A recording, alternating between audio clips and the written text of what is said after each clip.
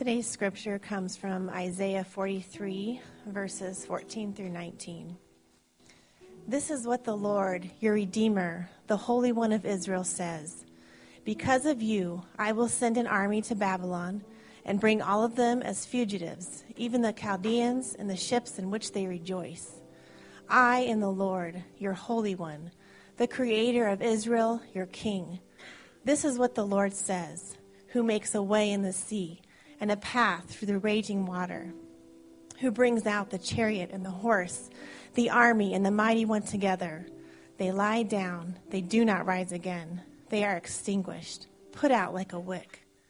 Do not remember the past events. Pay no attention to things of old. Look, I am about to do something new. Even now it is coming. Do you not see it? Indeed, I will make a way in the wilderness, rivers in the desert. Well, if you have a copy of the scriptures this morning, we'll turn to Isaiah 43. It's one of the great, to me, passages of scripture in all of the Bible.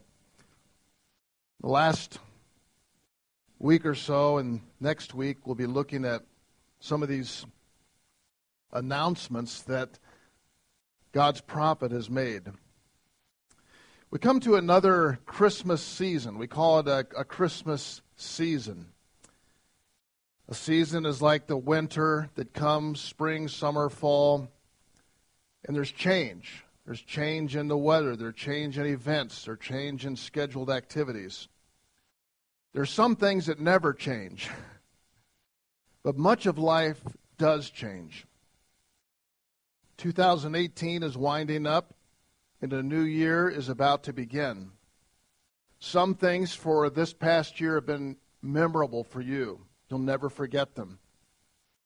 There are other things that you would like to forget, and you look forward to what God is going to do new. The text this morning, Isaiah 43, verse 19, is set into me a magnificent chapter of this prophetic section.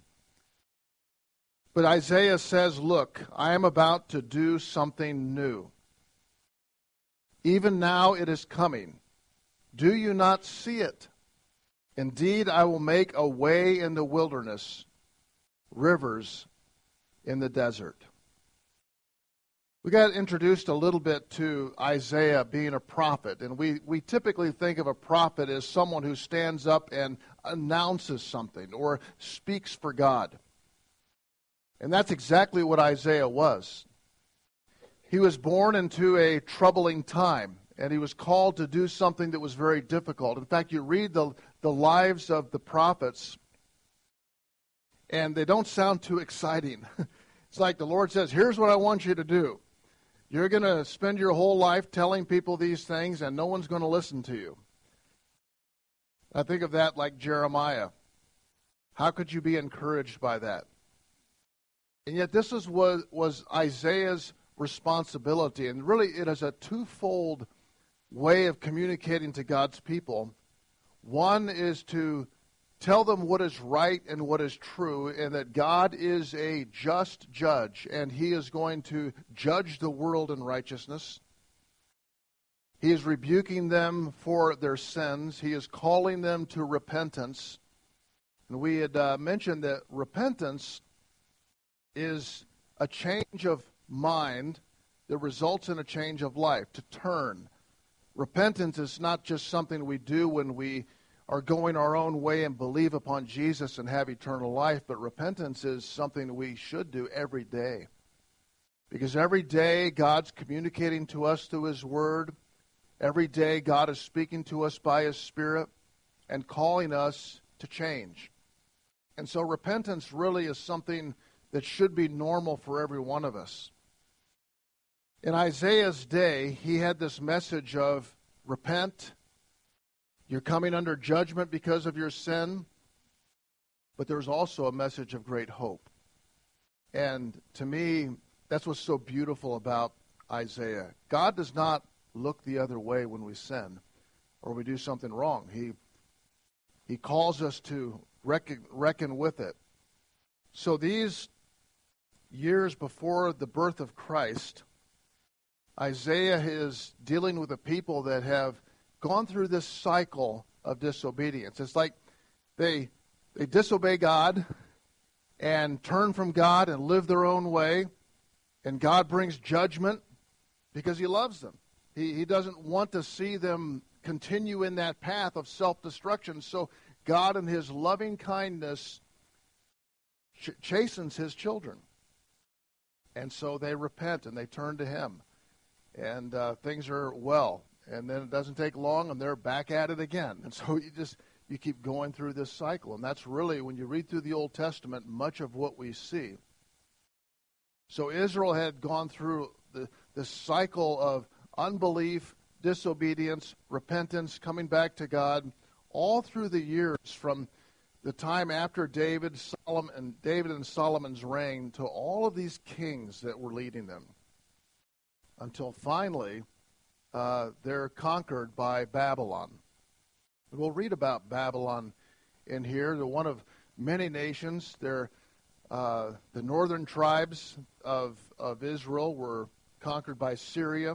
So then you have Babylon coming in and conquering. Then we'll read about Persia that conquers Babylon. And you think, how are all these things happening? Well, God is orchestrating all of this so that these people might know him and love him and worship him. And so this is a message.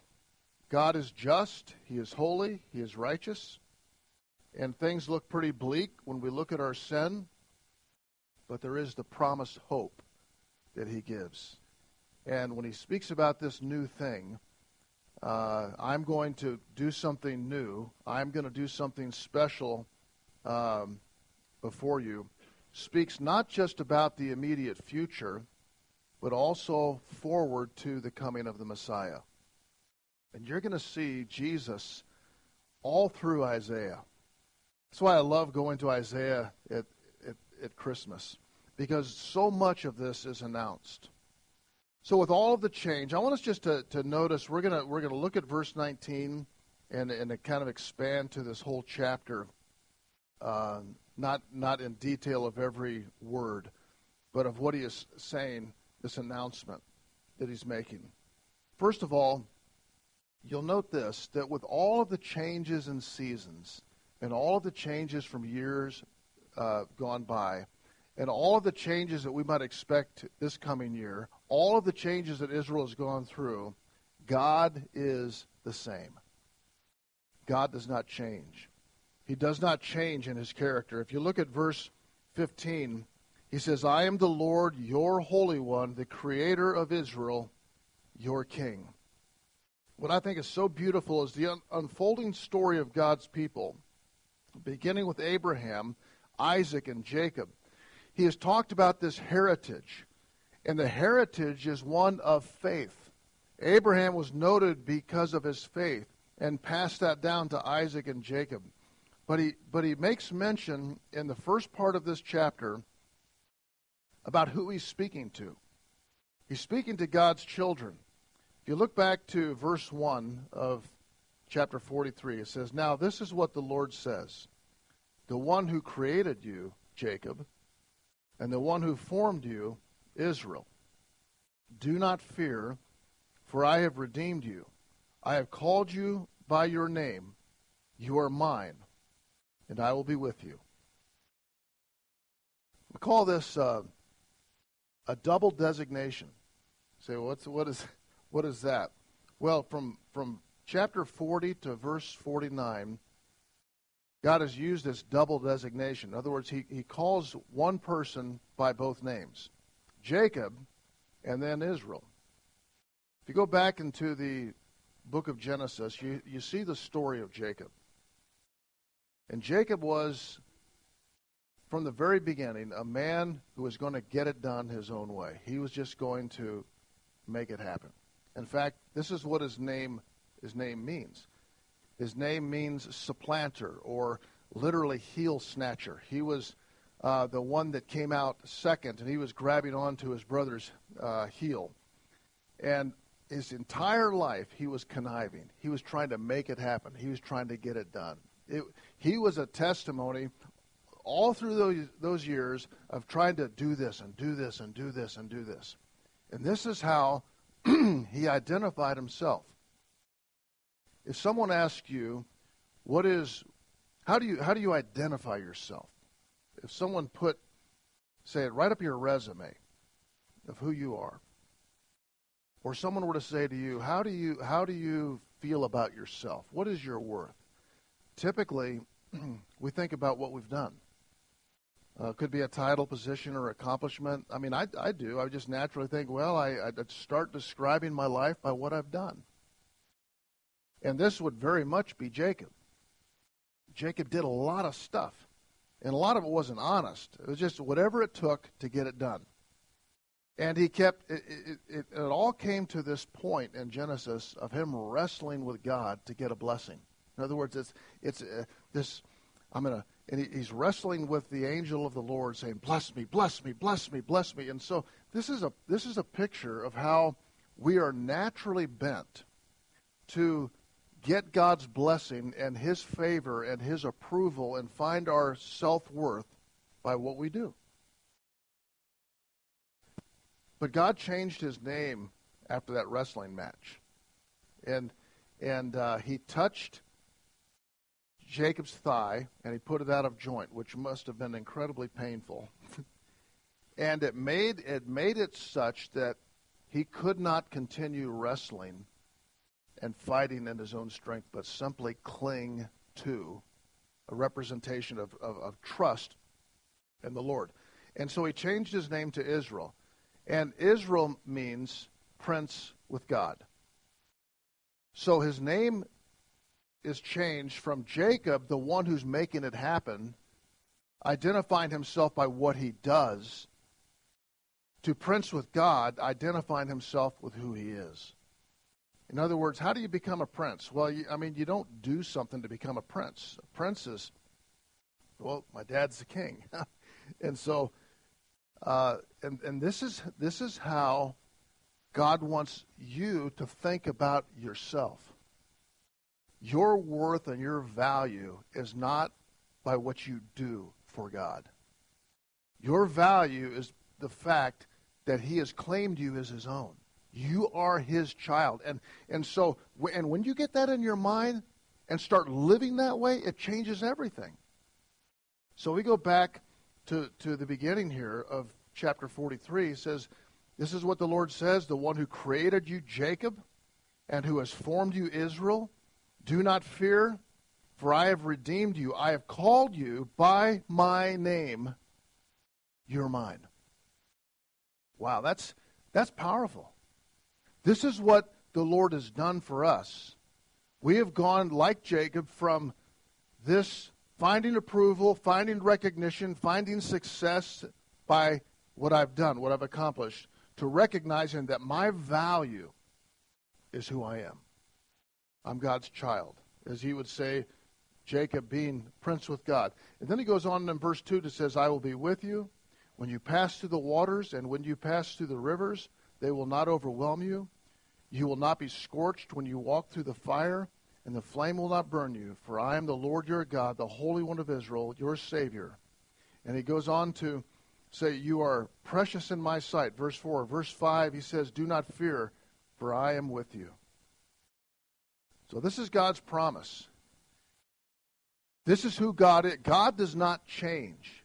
And he's made this statement that your value, your preciousness to him is because of who you are, his child. Who is God? And I think this is probably one of the most important things a Christian does on a regular basis is go over in your mind again who God is. Because how you view God will really dictate how you view everything else in life. When I have a flawed view of God, I'm going to have a flawed view of myself. I'm going to have a flawed view of my circumstances. I will have a flawed view of everyone around me. I will not see anything clearly. When I have a right view of God, it puts everything else in perspective. But I can tell you this, that I don't wake up in the morning naturally having a right view of God. I tend to have life clouded by circumstances, by the things that change, by the things that have happened to me when a new season comes. But this is who God is. He is eternal. He has no beginning or end. He is transcendent. He overarches everything in life. He is unchanging in his ways. He is creator and sustainer of all things. He is holy and separate from sin. He is omnipresent. He is right here in this place. He's right here with me. He's right here with you. But to the same degree, on the other side of the world, in the most remote place, he's there. He knows everything. He's omniscient. He is all-powerful. He is omnipotent. He is just and righteous. He is sovereign.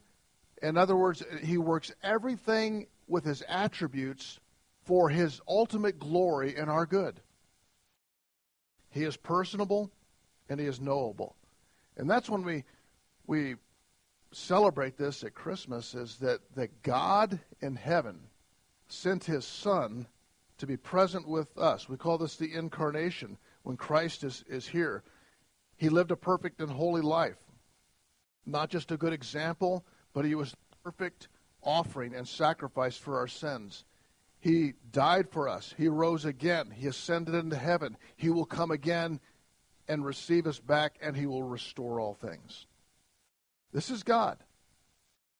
And when we drift from that knowledge, everything else gets to be in turmoil. To me, it is a regular discipline. And I think, how do I see God? I see God in the face of his Son. And his Son reveals to me himself through his word. And every day that shapes the way that I think. So God is unchanging. In every changing circumstance, in every new season of life. And I think that if you look, for most of us, we've had some changes this past year. We've had new things that have happened. And a lot of those are things that we don't control, but things have changed. Life is different now. But we know this, that God has not changed in who he is. He is steadfast in all of his ways. But we have a new season. And that's the second thing that I marvel at in verse 19 when he says, "Do you not see this? I am about to do something new." And he is speaking from Babylon to Persia. It will eventually be Greece that overtakes. It becomes the world power, and Rome. And we go all the way through these in the time of Rome to Christ, the Messiah.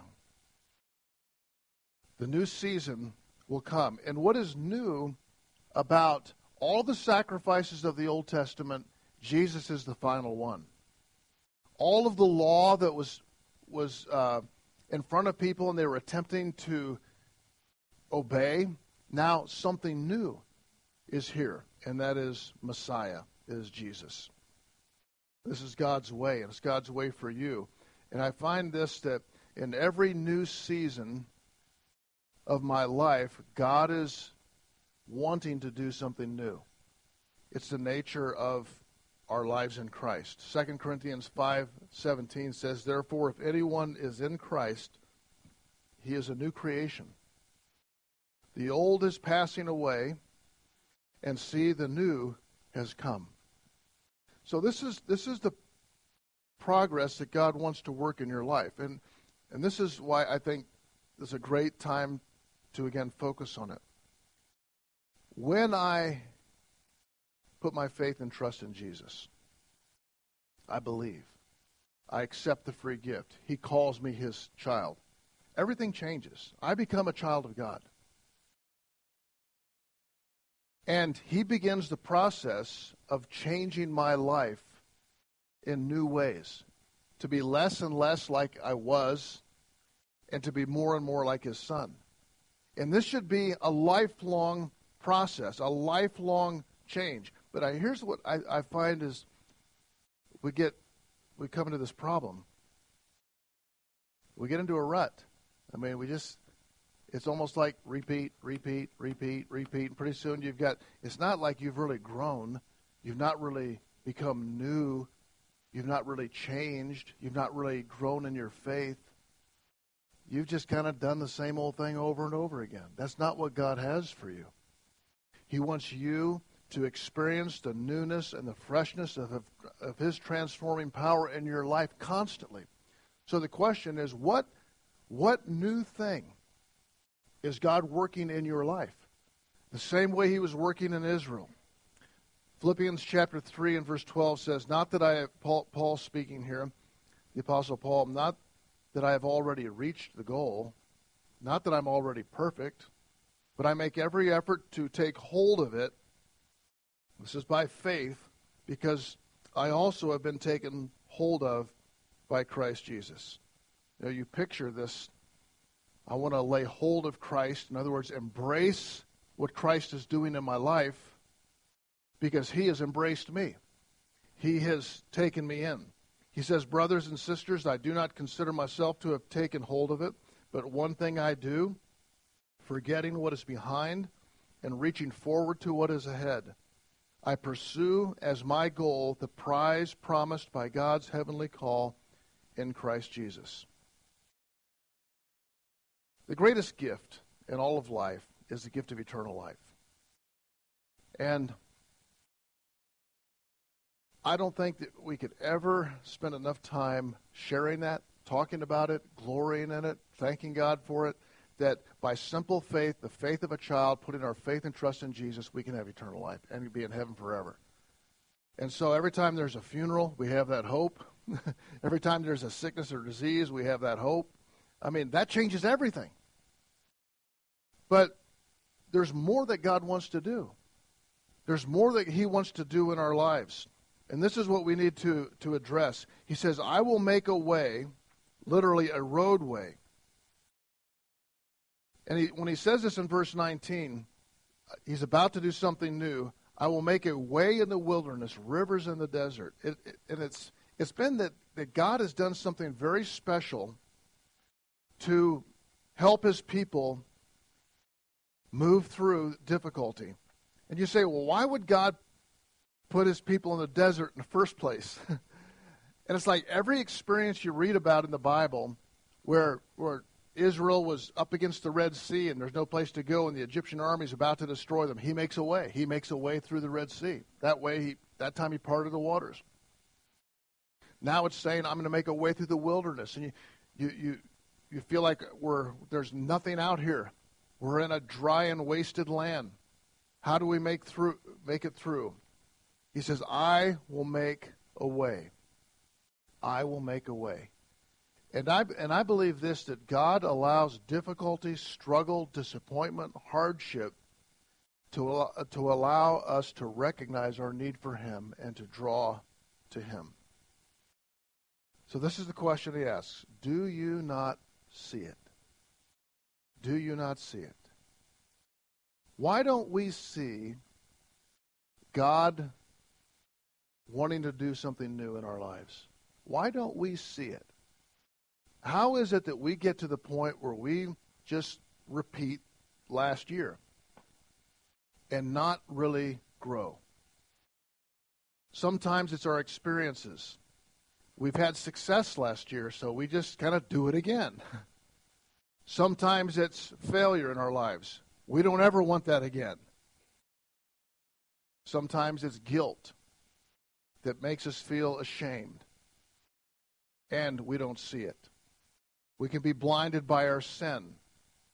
We can be blinded by our expectations. I find myself doing this a lot, is where I think, well, God would really like that.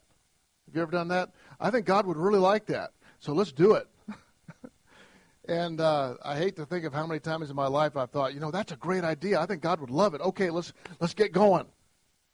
And it was really more me or someone else. It wasn't God. Sometimes it's my lack of faith that I don't see it. My pride, my preoccupations, or my slow drift from God. I have found this, that I have been able to maintain disciplines of reading my Bible, praying, memorizing Scripture and serving God, and all at the same time drifting away from Him. Did you follow me on that? I mean, a slow drift, and I'm blind and I can't see it. Remember someone this last week I heard spoke on this, that when you're physically blind, and you could probably try to pretend, if you've ever done this before, you pretend you're blind. If I close my eyes and pretend I'm blind, I'm going to have to immediately make some adjustments. One of those would be getting down off this platform without crashing. But think about it. If I'm physically blind, I know I'm physically blind. And so everything has changed, and I make adjustments. When you're spiritually blind, you don't know it. This is a problem. Who has ever been spiritually blind and recognized it? And how would you ever recognize it? Because my natural tendency is to be self-righteous. That's for all of us here. Is, you know what? I'm doing pretty well. I'm doing better than, you always pick a few people that you're doing better than. And say, you know what? I've been doing pretty well. And I'm reading my Bible, I'm praying, I'm going to church, I'm serving the Lord, I'm doing all these things, and you're blind to the fact you're not doing well. You're not doing well. How will you ever know that you're not doing well if you're spiritually blind? Someone's got to tell you. Someone's got to tell you. Most of us do not have a person or persons in our lives that would have the boldness and the ability and the kindness and the sweetness to be able to say, you know something, I think you're missing something here. I think you're missing something here. You know, when I was preparing this message, I thought, I don't have any blind spots. But then I started to realize I do. Everybody has them. How am I going to find out what my blind spots are? Because if I think things are going really well in my life, and there are things that God is trying to get my attention, and I'm not seeing it, how would I ever know? So I thought, well, I could ask Diane, and I thought, nah, I don't want to do that. She might come up with something.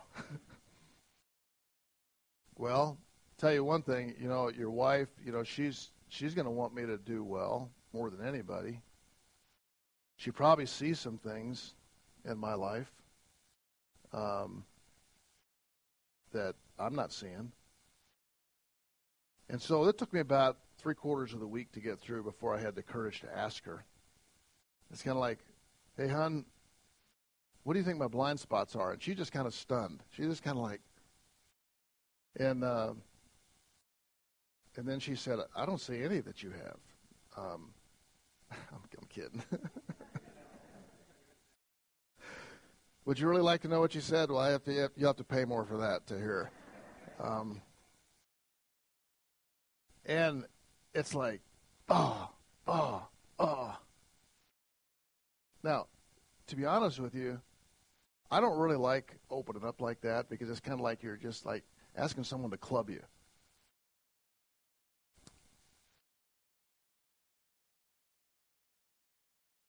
But I'm not going to grow if I don't do that.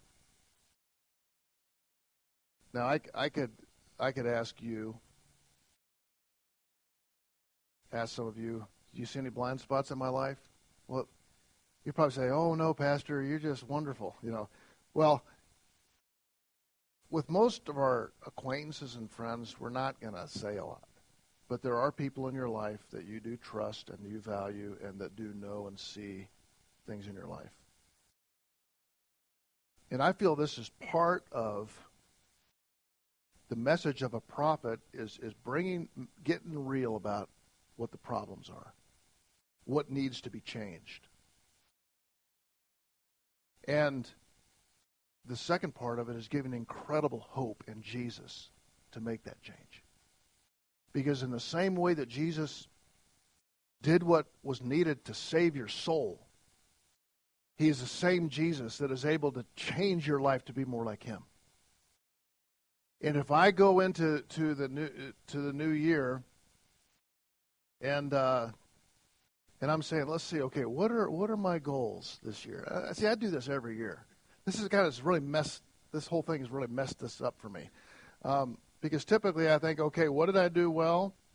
What did I not do well? What are the goals that I'm going to have for this coming year?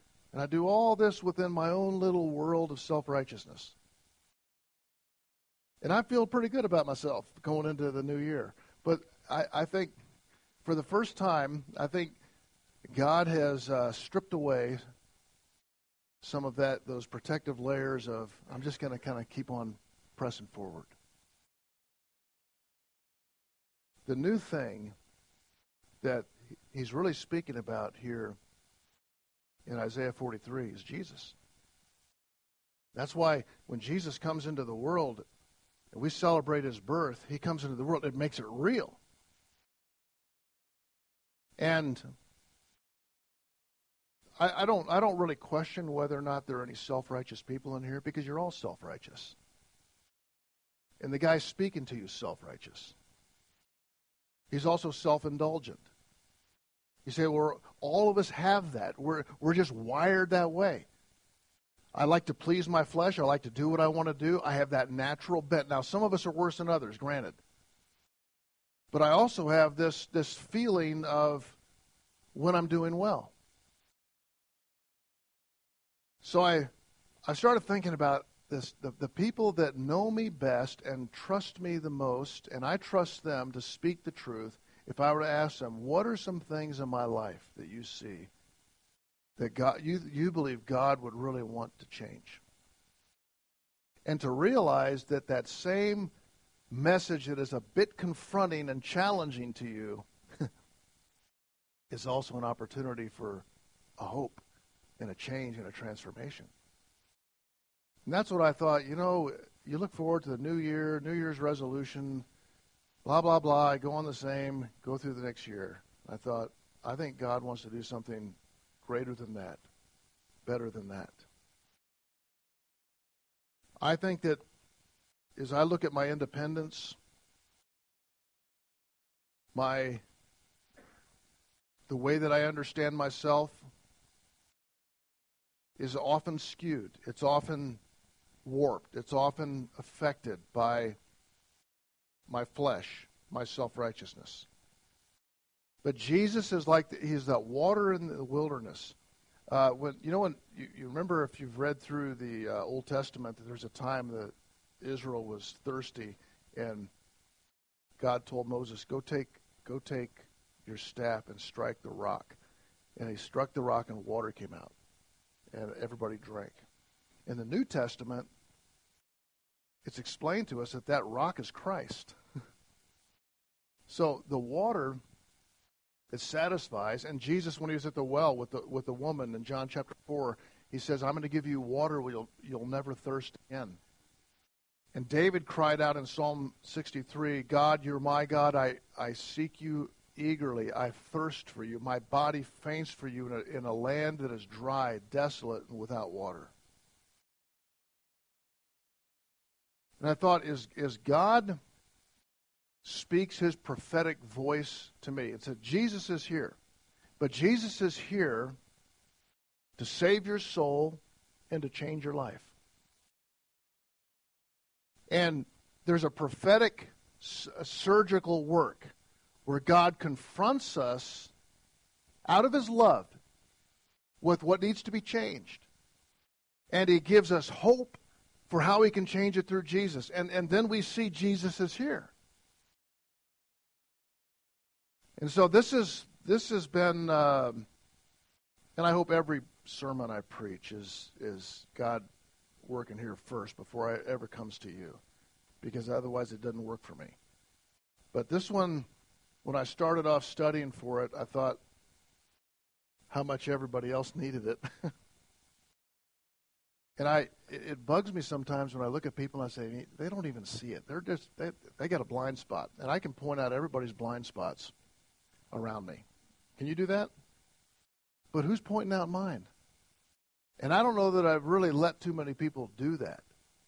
So my prayer is, and don't everybody be writing to me all this week. By the way, Pastor, but I've got to be able to get to that point where I trust the working of Jesus in my life to show me what I've been ignoring, to get focus on it and experience His grace. And so when I read this passage, I'm about to do something new. Even now it is coming. And He says, do you not see it? In other words, He doesn't say, do you see it? He says, do you not see it? Are you spiritually blind to what I am doing? Because you keep doing the things you've always done. I want to do something new. I want to do something great. I want to do something glorious. And it's not just out there, it's here. This is where it begins.